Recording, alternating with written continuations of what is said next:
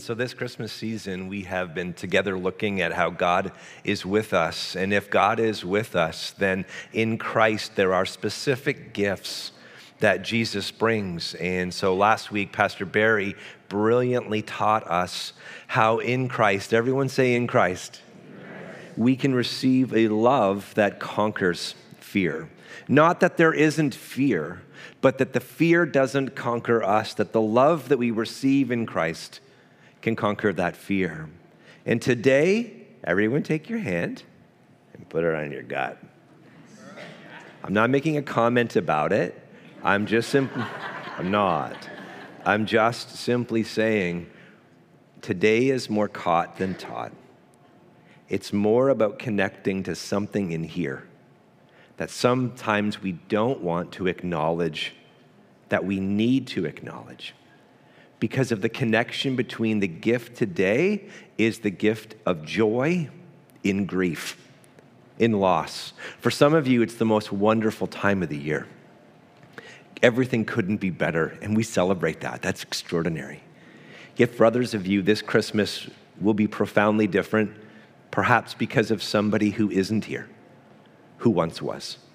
Maybe it's a battle that you are going through with your health. Maybe in the last couple of years, you've had financial difficulty, unlike perhaps any other season. Maybe your family once was this way, now it is different. And in there is grief and there is loss. And here's the temptation. The temptation is to allow that to overwhelm us. But when we feel it on the inside, it is actually this place where God wants to meet us. We make room for God in all things, including this place. How many of you know that traditions around Christmas can make you happy? Like you can love the Christmas movies, you can love the carols, you can love the lights, you can love everything about it. But by about January this year, 7th or 8th, it's all going to be back in boxes. It's all going to be gone. And so if our rooted joy is in the external stuff, then it's temporary at best. It's fleeting at best. It's circumstantial at best. And part of the way in which God, I think, is pruning and leading his church, even through the last few years, is to reject hype, but long for hope. To no longer just be satisfied with the noise of what is and to long for something deeper. Not just surface stuff, but things of ultimate substance. This is where God, I believe, is moving afresh. He only prunes to bear greater, deeper fruit. And so the pain of what is always in the hope of what would be. And this we experience only in seasons of grieving and of loss. But in these seasons that we find ourselves, we can fall prey to fighting against one another, criticizing one another, tearing one another down. And I'm not talking about calling out things that need to be called out. I'm not speaking about that, but I'm talking about doing so in a spirit that is not to build but destroy. These are things and areas that you and I can get caught up in. There's a specific temptation that we want to look at today. In the very first Christmas story, there's the hint that you'll see of Zechariah and Elizabeth who experienced the joy of conception. But if you read the story, the joy of their conception is only found following years of infertility. And the disappointment of why not us, why not us, why not us? It is this deep connection between what wasn't to what is. It is the longing of their hearts and the meeting of God's purpose. And so today we want to take an odd turn, but an intentional turn, to look at a story to give hope in Christ for each and every one of us. You know, Christmas is not just about a baby. We'll sing it on this upcoming Saturday on Christmas Eve. He is Lord at his birth. He doesn't become Jesus. He is Jesus. He doesn't become God. He is God. He doesn't become Lord. He is Lord. It's who he is. He grows, yes, in wisdom and in stature, no question. But we worship not a cute little baby. We worship a king. And so sometimes it's important to fast forward into his life to look back at really what it is that he has come to do. And today we want to read the shortest verse in the Bible, which provides really big insight to help us find this deeper place where that kind of joy resides, okay? The shortest verse is this. It's 2 words. You ready? I don't know if she's crying or laughing. I just thought she was laughing. If she's crying, that's not the joy you want, but that's okay. 2 words. You ready? Jesus, he wept. 2 words. Jesus wept. John chapter 11, verses 35. Jesus weeps. Men, you're all right. You can cry. Real men don't cry. I don't have actually any desire to be like a real man. I just want to be like Jesus, and he cried, so it's enough for me. You can take your other patriarchal junk and you can keep it. I want to be like Christ. And it says that Jesus wept. He weeps. It doesn't say that he just like dabs a tear. It says that he weeps. And John 11 is actually a really weird story. It's actually a little bit of a difficult story to first grasp, because if you know the story, well, I'll tell you the story in a second here, but this verse in John chapter 11 and verse 35 actually precedes a miracle that Jesus is about to perform. And so the question should be, like if I was about to perform a miracle, if I was walking into grieving and loss, and I knew that I was going to bring the solution to it, I wouldn't be weeping. I would be like, oh man. Like if I was going to walk into a moment where somebody was sick and I knew that God was going to heal them, I wouldn't walk in weeping. I would walk in like, you have no idea what's about to happen. I would walk in full of anticipation, yet the scripture says that Jesus weeps. He weeps. And again, this is a verse that precedes a miracle, and Jesus has a friend by the name of Lazarus. And he is just in a few moments from this moment where he is weeping, he's about to raise his friend Lazarus from the dead. And the question we have to ask then is, why is he crying? Why is he weeping if he's just about to raise his friend from the dead? Why is he doing that? You know, the truth is that this place of grieving, this place of weeping, this place of mourning is also the place where you will find joy. Not happiness, but joy. A deeper, a rooted sense of joy. You cannot disconnect the pain of this world from the joy of this world. They are forever interconnected. And here we see this moment that earlier in the story, we learn how Jesus loves. Everyone say Jesus loves. He loves Martha, and he loves Mary, and he loves Lazarus. And when he hears the news that his friend Lazarus is gravely ill, he doesn't rush. He stays longer in the place where he was, doing what the Father had in his heart to do. And as we continue to read, we see Jesus knows that Lazarus is going to die. But Jesus didn't go right away because he had resurrection on his heart and not healing. Now, Jesus knows this, but the family doesn't.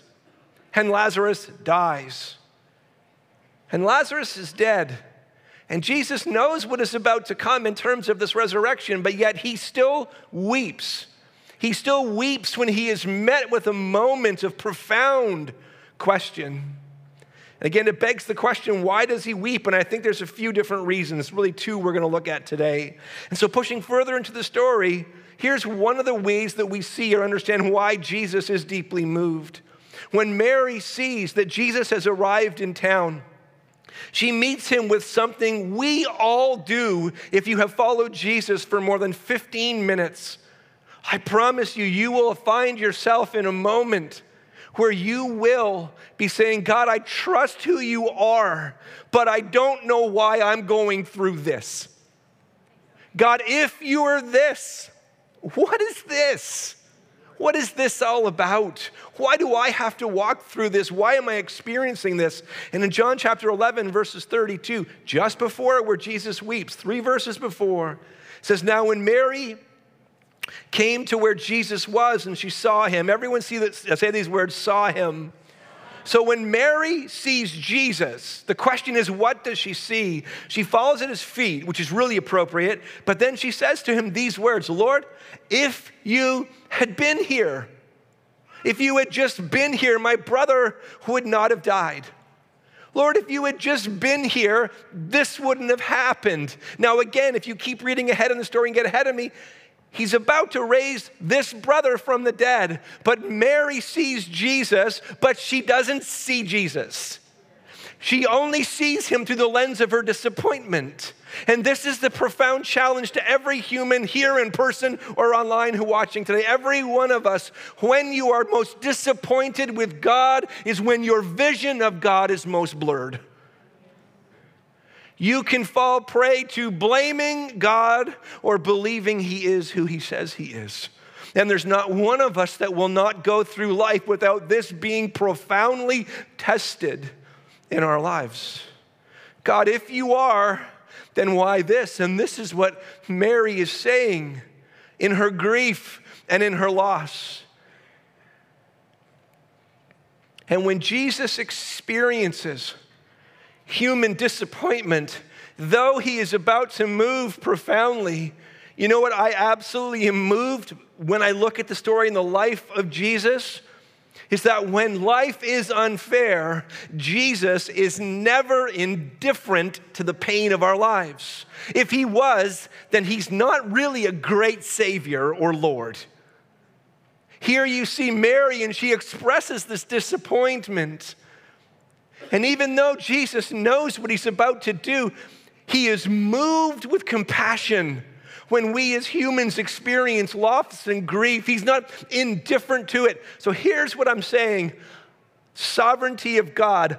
I don't know why you and I have to go through what we do, but I do know this. I may not have every pastoral answer for that, and I don't. But here's what I know that I know that I know about God. He is not indifferent to that which breaks your heart. He's not disconnected from it. He's not dismissive of it. That Jesus sometimes weeps. And sometimes Jesus permits what he hates to lead us to what he loves more. Sometimes the only way perhaps for us to see or to experience or to know, sometimes there's just no other way. Because if our whole life was just about this, like we sing songs like he gives and he takes away, but what we really mean to sing is like he gives and he gives and he gives. Because when he takes away, oh, that stinks. Not this Friday, the Friday before, our family experienced a loss of our beloved Dave. 12 years. Our beloved, some of you are like, what's a Dave? It was our dog. I'm making reference to our dog, and it's loss. And you feel it. You feel it. Walked around the house crying for days. Don't give me any sympathy. I'll start crying up here. Crying for days. But in the tears of loss, there's joy found. Because there's a connection to a deeper longing that you don't experience when you're just going through life and everything is good. There's something that happens in loss that opens your soul to something that is deeper and is greater and pulls on the inside. It is a great gift to know that God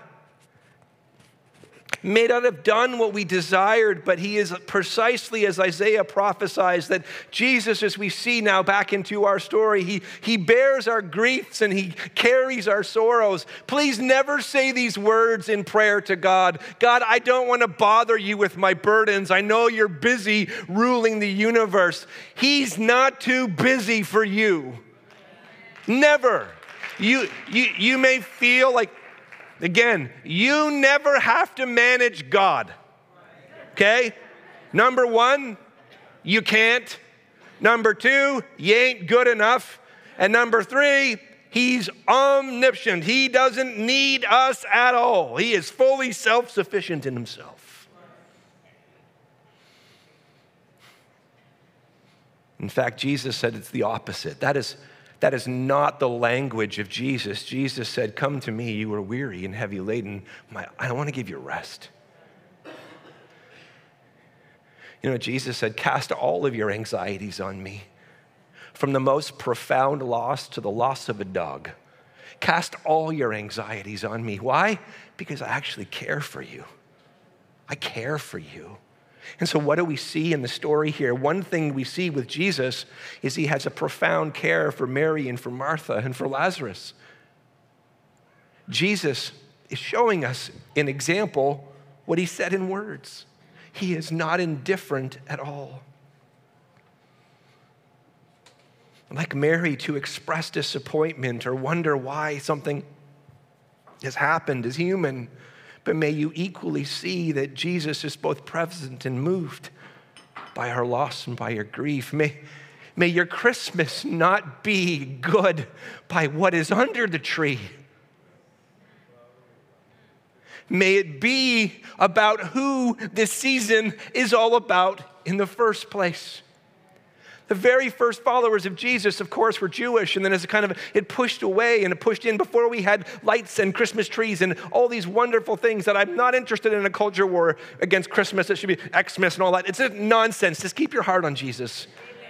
I'm not going to get into any of that nonsense. It's just a slide line. It's just distraction. It's more stuff that we can fight over, and it's just nonsense. There's real people in real pain, and nobody has time for us to be talking about stupid things anymore. Dumb things. Make no difference at all. No difference at all. I put up a tree, I don't. I don't care.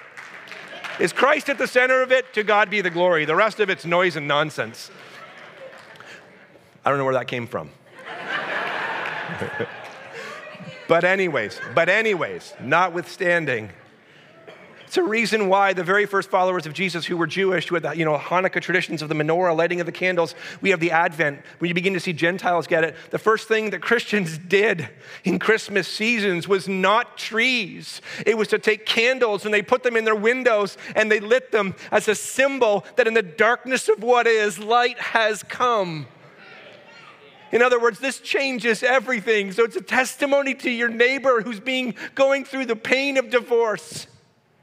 To those who don't believe, it is this witness that light has come. And here's the beautiful thing about Jesus. When Jesus shows up, darkness fears. When tradition shows up, darkness don't care. It don't care.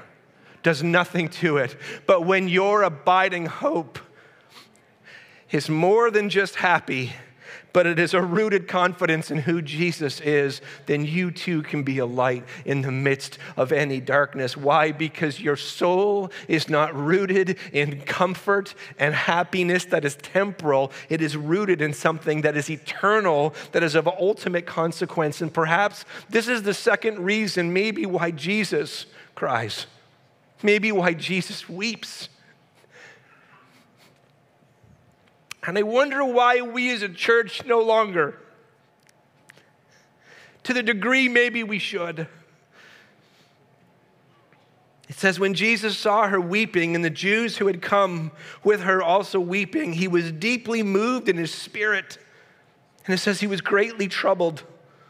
He had a holy agitation. Because Hebrews would later write about this same Jesus, that we do not have a high priest who is unable to sympathize with our weaknesses, but one who in every respect has been tempted as we are. 3 words, yet without sin. And it is yet without sin that gives us maybe another insight outside of just he has a heart that is broken for Mary, Martha, and Lazarus. Maybe there's a deeper thing that is going on in addition to that, not to remove that. Because as we're about to read, Jesus is about to raise his friend Lazarus from the dead. And guess what? In that there is profound joy. But you know what Lazarus is going to experience again? He's going to die again.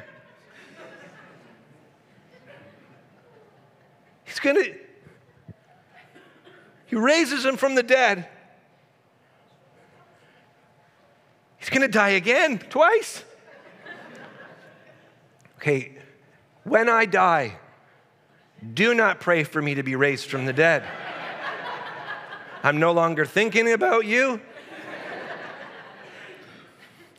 And because of Jesus, when I die, maybe you'll feel a bit of loss if you're still here, but I'm not lost.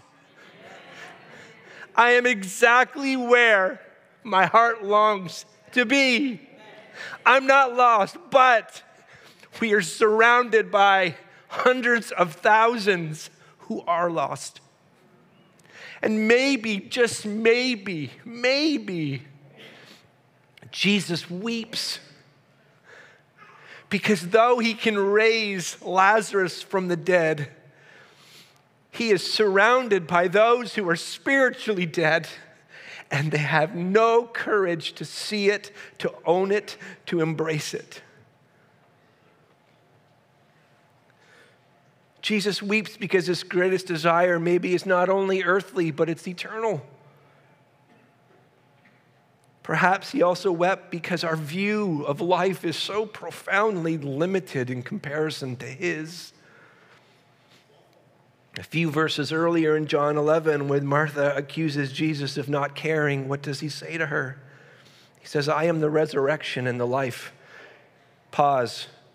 Feels like Jesus said that backwards, by the way. Like I should be the life and then the resurrection. I am the resurrection, but no. See, your spiritual condition and my spiritual condition outside of Christ is dead. I'm alive. No, you're not. Not according to Jesus, you're dead. So first, you got to be resurrected. You got to be made new to experience and walk in life. I am the resurrection and the life. Whoever believes in me, though he die, yet shall he live. Whoever believes in me, though he die, yet shall he live. And everyone who lives and believes in me shall never die. Of course, Jesus is not talking about physical death. He's talking about spiritual one. So Jesus uses this moment to talk about not just earth, but eternity. So yes, he is connected to us in our grief and our loss. But in grief and loss, you begin to have a longing for something that's not here. Someone that's not here. And it is this longing that is actually an ache for heaven. It is an ache for the presence of God. It is an ache not just for it is an ache no iPhone can fill. It is an ache that the best gift will not fill. It's there, but it is a longing for something that is eternal, that is more secure, that is different, that is greater. And this perhaps is what Jesus is articulating here in the story. Death without ever receiving his gift of abounding grace to cover our abundant sin is far worse than just loss on this side of eternity. Lazarus is dead and he is going to rise, but he's going to die again. Yet there are those around him again whose hearts are indifferent to his gift of grace. Mary and Martha are deeply disappointed in what Jesus didn't do. And perhaps Jesus is weeping due to bitter disappointment of what humanity is unwilling to do. If you have family and friends who do not yet know Jesus, I have a promise for you. Jesus is never indifferent to them being lost. He never takes a day off, an hour off, a minute off, a second off, a split second from pursuing those who are lost. Because if they have breath in their body, I promise you they are being pursued by the Holy Spirit of God. The story that we're reading here in John chapter 11, it starts with a familiar question. God, why did you let this happen? But I promise you, no one could see how this story is going to end. And actually, I'm not even talking about the resurrection of Lazarus. I'm talking about something one level deeper. Then Jesus, deeply moved again, came to the tomb, and it was a cave, and a stone lay against it. And so they took away the stone. And Jesus lifted up. This is the only prayer I think that Jesus prays that he's still teaching in it, okay? Jesus lifted up his eyes and he said this, Father, I thank you that you have heard me. These next words is the longing of my heart and your heart this Christmas. These next words, he says, Father, I thank you that you have heard me. And I know that you always hear me. Mary, go back. Why is she so disappointed? Because I didn't know if you heard me. I didn't know if you see me. I don't know if you care about me. If you would have been here, this wouldn't have happened. Look at the different spirit with Jesus. He's right in the midst of it, all these things being hurled at the humanity of Jesus. And he says, from joy, a rooted confidence, God, I know that you always hear me. Because he knows who his Father is. And this is this is the gift for you and I at Christmas. This is the deeper place of rooted joy, that when you and I pray, that when we worship, that when we lift our hearts, it is, Father, you are good, and I know that you hear me. And so whether my life is at the mountaintop and it's just full of joy and it couldn't get any better, God, I thank you for this joyous gift in life. Or whether I'm going through grief and loss in life that is real, that is profound, and that is painful, Father, I trust that you are good,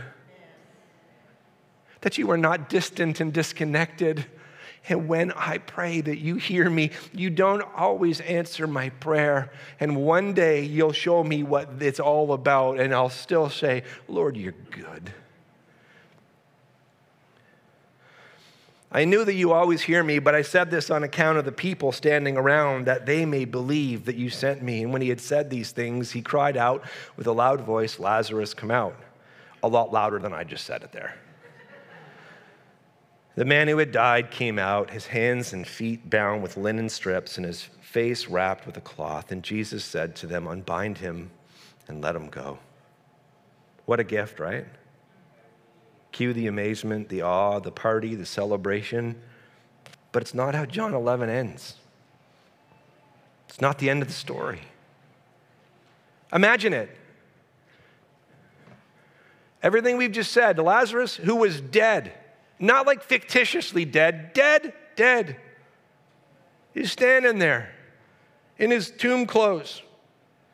Like if there's ever a moment for a worship service, this is it.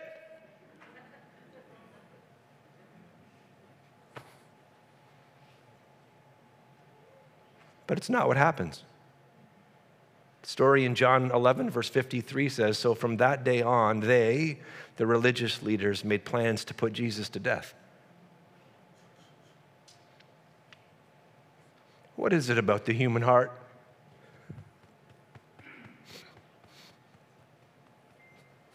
That is so indifferent towards God? What is it about my heart that is so temperamental towards God?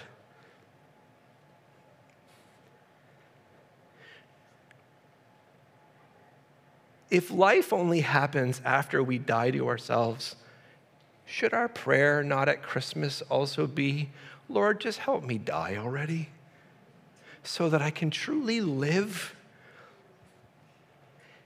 abiding in your presence, doing what you've called me to do, seeing the world as you see the world, not just as I see it. One could say Jesus giving Lazarus life. Whew, it's hard for me to say. Sealed his own forthcoming death. But this exchange is precisely why Jesus came at Christmas. Our sin, we give him. In exchange, we get grace, unmerited favor. Our falling short, but he fulfills every bit of Scripture. For the penalty of sin and death to be removed, for Lazarus to experience not only death, but forever resurrection, which is death no more. 2 Corinthians, Paul would write, for our sake, for my sake, for yours. He made him to be sin who knew no sin, so that in him we might become the righteousness of God. John Bloom says, perhaps Jesus, being full of compassion for us and full of hatred for the calamity that sin brings upon us, knows that he will suffer more than we will ever know in order to pay the full cost of our eternal resurrection. So what is the gift of joy in grief in Christ we are talking about today? Well, because Jesus is never indifferent to our loss, we can receive joy even in grief, in loss, trusting that he cares deeply about what breaks your heart and our collective hearts. But the longing that you feel when you look at a circumstance or the world, the longing that you feel when you look and say, this shouldn't be. The grief that you feel when we don't love one another, but we devour one another. The longing that you feel when sin's effects are poured out in a life, in a marriage, in a family. This longing, it's not to be lived in, but it's to recognize that there is an ache for someone greater.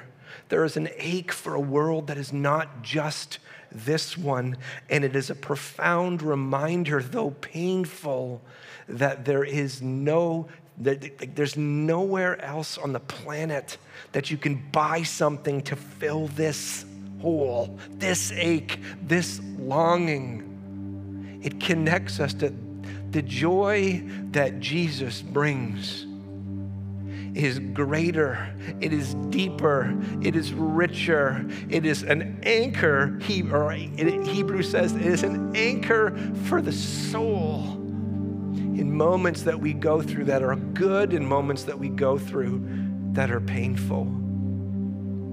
O Holy Night has this lyric that I think is profound for this time. O weary world. And if there's one thing our world is right now, it's weary. Man, as followers of Christ, live on your purpose, yes. Stop trying to fix everything and let God move in here. And then be a different presence in this, and that will fix everything. But a weary heart, a weary world, here's the lyric. Rejoice. Joy. A weary world, rejoice, because there's gifts under the tree. That's not really the lyric. A weary world, rejoice, because your circumstances have changed. No. A weary world, rejoice, because your relationship status has changed. No. A weary world, rejoice, for yonder breaks a new and glorious morning. What's the morning? The morning is this. It was prophesied in Psalms. Though there may be weeping in the night, joy comes in the morning. This is not eternal. Pain and grief is real, but the joy is Jesus is eternal. Jesus is forever. Jesus is what you need. So you can be sitting in grief and sitting in loss around the tree, around what is, and there's that longing and their ache, and you don't have to deny it. Jesus is close, but it is a reminder that, Lord, in you, one day this will be no more. Jesus, in the story of Mary, Martha, and Lazarus, he weeps, but you know what Revelation says? One day, weeping will be no more. In fact, he will come to every single one of us, and he will wipe every tear from your eyes. Why? Because the time of grief and loss is over.